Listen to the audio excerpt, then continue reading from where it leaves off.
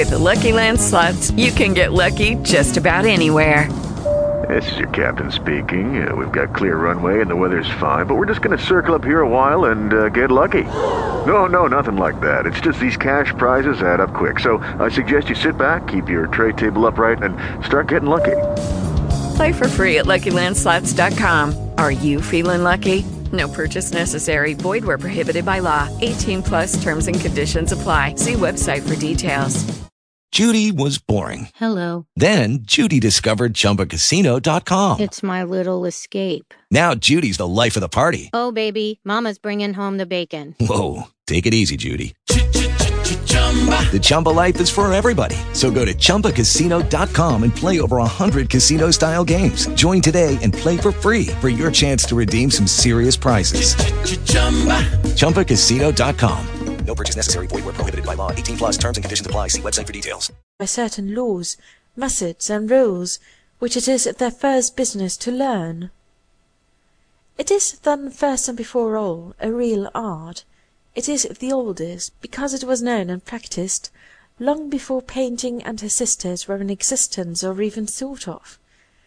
It is older than any of the muses from whose company she who tells stories has hitherto been excluded.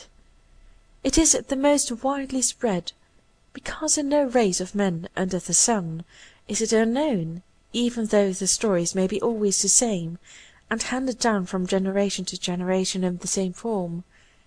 It is the most religious of all the arts, because in every age, until the present, the lives, exploits, and sufferings of gods, goddesses, saints, and heroes have been the favourite theme. It has always been the most popular, because it requires neither culture, education, or natural genius to understand and listen to a story. It is the most moral, because the world has always been taught whatever little morality it possesses, by way of story, fable, apologue, parable, and allegory. It commands the widest influence, because it can be carried easily and everywhere, into regions where pictures are never seen and music is never heard. It is the greatest teaching power, because its lessons are most readily apprehended and understood. All this, which might have been said thousands of years ago, may be said today with even greater force and truth.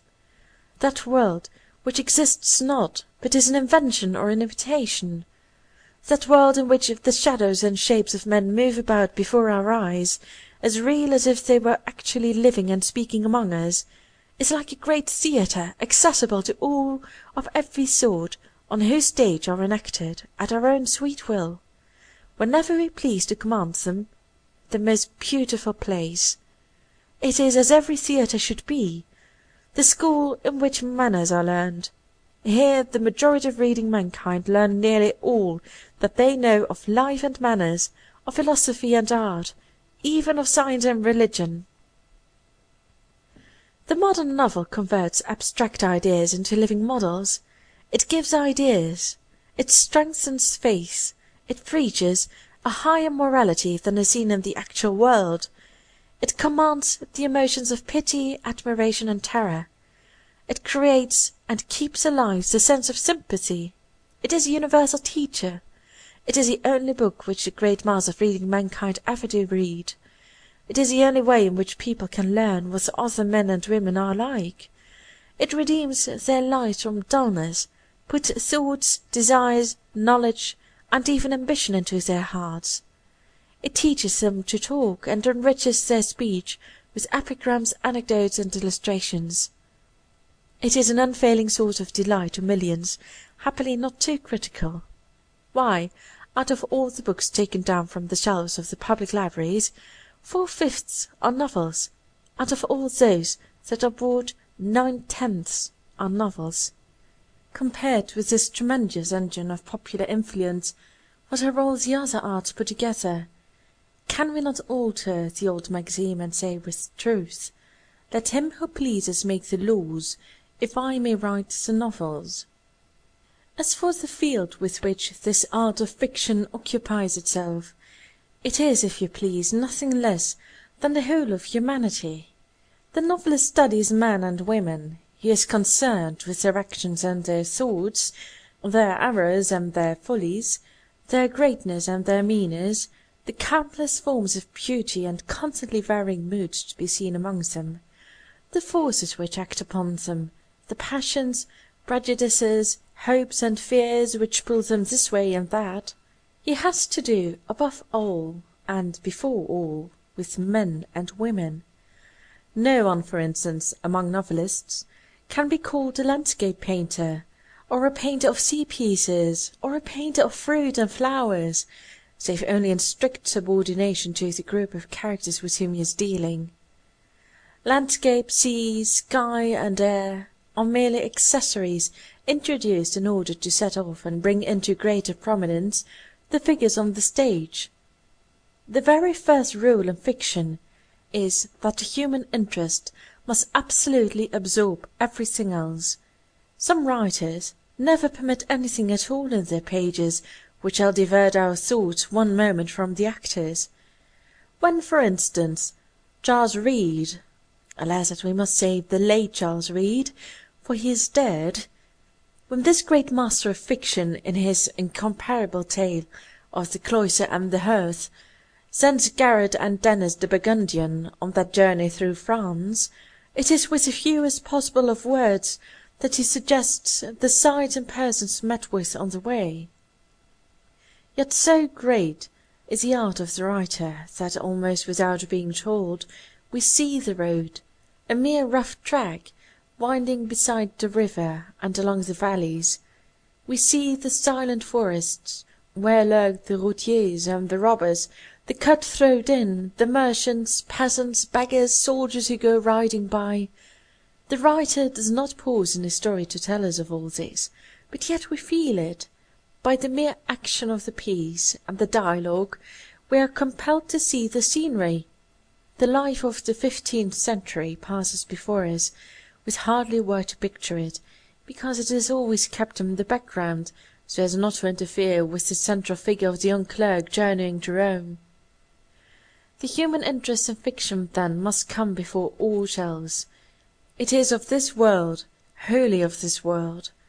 It might seem at first as if the limitation of this art to things human placed it on a lower level than the arts of painting and music. That, however, is not so. The stupendous subjects which were undertaken by the old Italian painters are, it is true, beyond the power of fiction to attempt. It may be questioned whether they are not also, according to modern ideas, beyond the legitimate scope of painting. Certainly, just as there is nothing in the whole of creation more worthy of being studied and painted than the human face and form, so there is nothing more worthy of representation than men and women in action and in passion. The ancient poet placed the gods themselves upon the stage with the Furies and the Fates. Then we had the saints, confessors, and martyrs. We next descended to kings and great lords.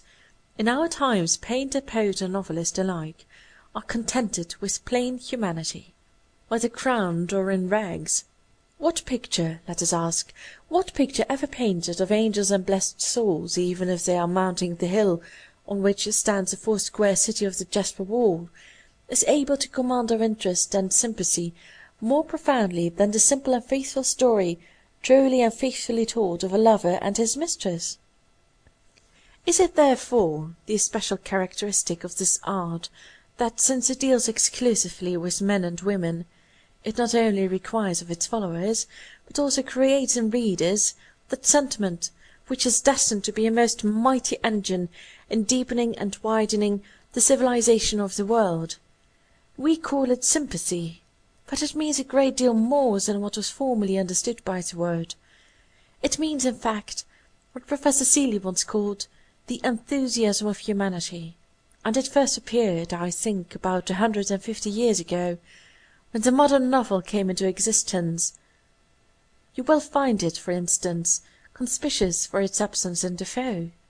The modern sympathy includes not only the power to pity the sufferings of others, but also that of understanding their various souls. It is the reverence for man, the respect for his personality, the recognition of his individuality, and the enormous value of the one man, the perception of one man's relation to another. his duties and responsibilities. Through the strength of this newly born faculty, and aided by the guidance of a great artist, we are enabled to discern the real indestructible man beneath the rags and filth of a common castaway, and the possibilities of the meanest gutter child that steals in the streets for its daily bread. Surely that is a wonderful art which endows the people, all the people, with this power of vision and of feeling. Painting has not done it, and could never do it. Painting has done more for nature than for humanity. Sculpture could not do it, because it deals with situation and form rather than action. Music cannot do it, because music, if I understand rightly, appeals especially to the individual concerning himself and his own aspirations. Poetry alone is a rival of fiction, and in this respect it takes a lower place, not because poetry fails to teach and interpret, but because fiction is, and must always be, more popular. Again, this art teaches, like the others, by